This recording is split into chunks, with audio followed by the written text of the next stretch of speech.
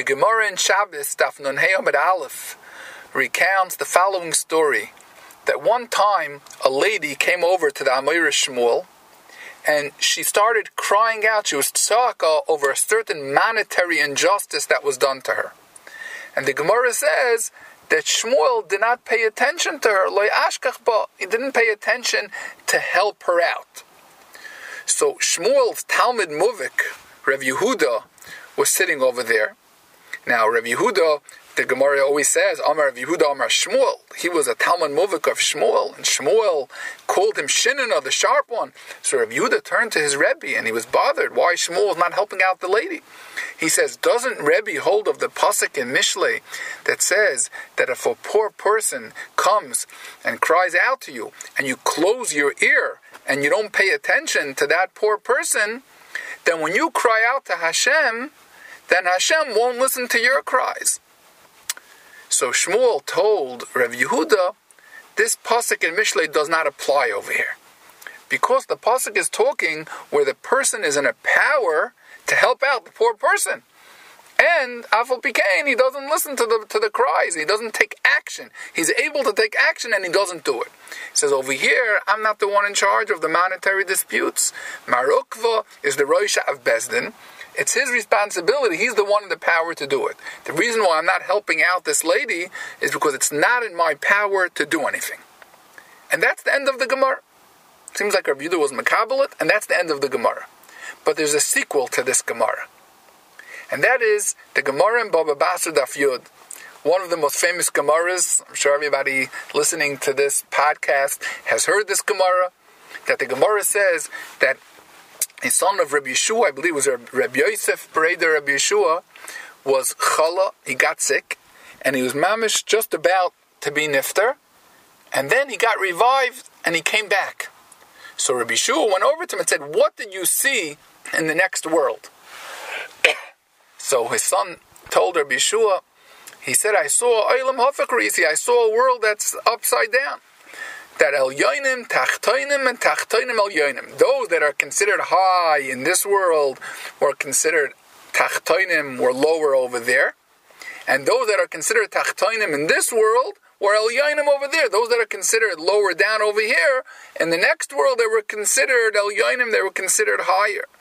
And Rabbi Yeshua told him, you saw the real world the way it is over there in the next world.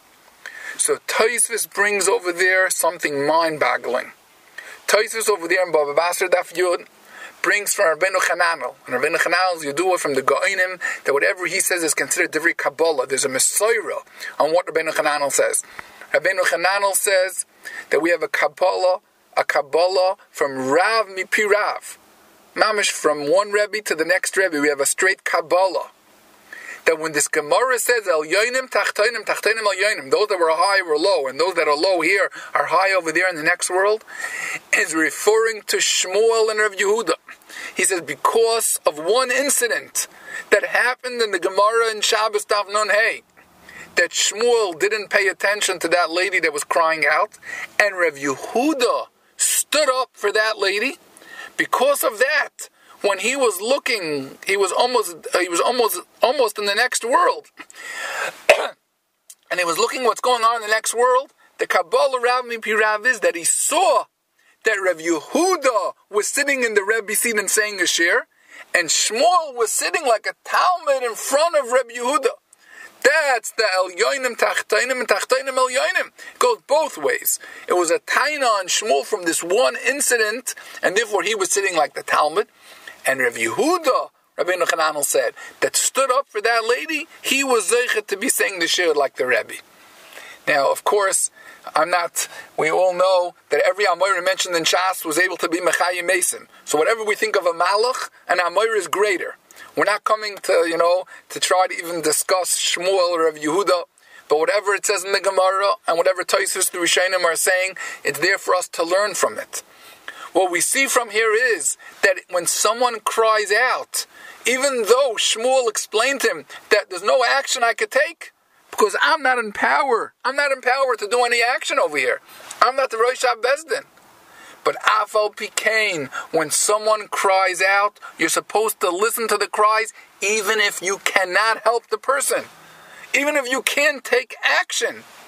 That was considered a small taina on Shmuel. And from that one incident, Rav Yehuda was able to be the Rebbe in Olam Haba. From this we have to learn out and internalize this message. How many times do we have in our life that somebody comes and says, oh, my troubles, listen to my problem. And we've heard this from these people. I'm not even going to say different examples because they come in all different forms of examples. This person is telling me this problem and that problem. I told you there's nothing I can do to help you already. I'm not able. I have no action that I could do to help you. If I was able to help you, I would jump to help. I'm not able to help.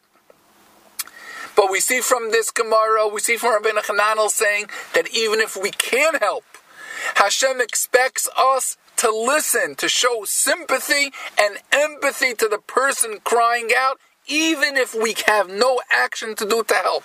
That was the taina, what Rabbi Yehuda is saying, that we have to listen to the person crying out and just show sympathy, even if we're not empowered to take action. So the next time somebody comes to you and they want to talk about the trouble or the problem that's bothering them, just listen, even if you cannot take any action. And in that schus, whenever we have a problem, whenever we have a tzara, Hashem will listen to us and give us the chizuk to be able to make it through.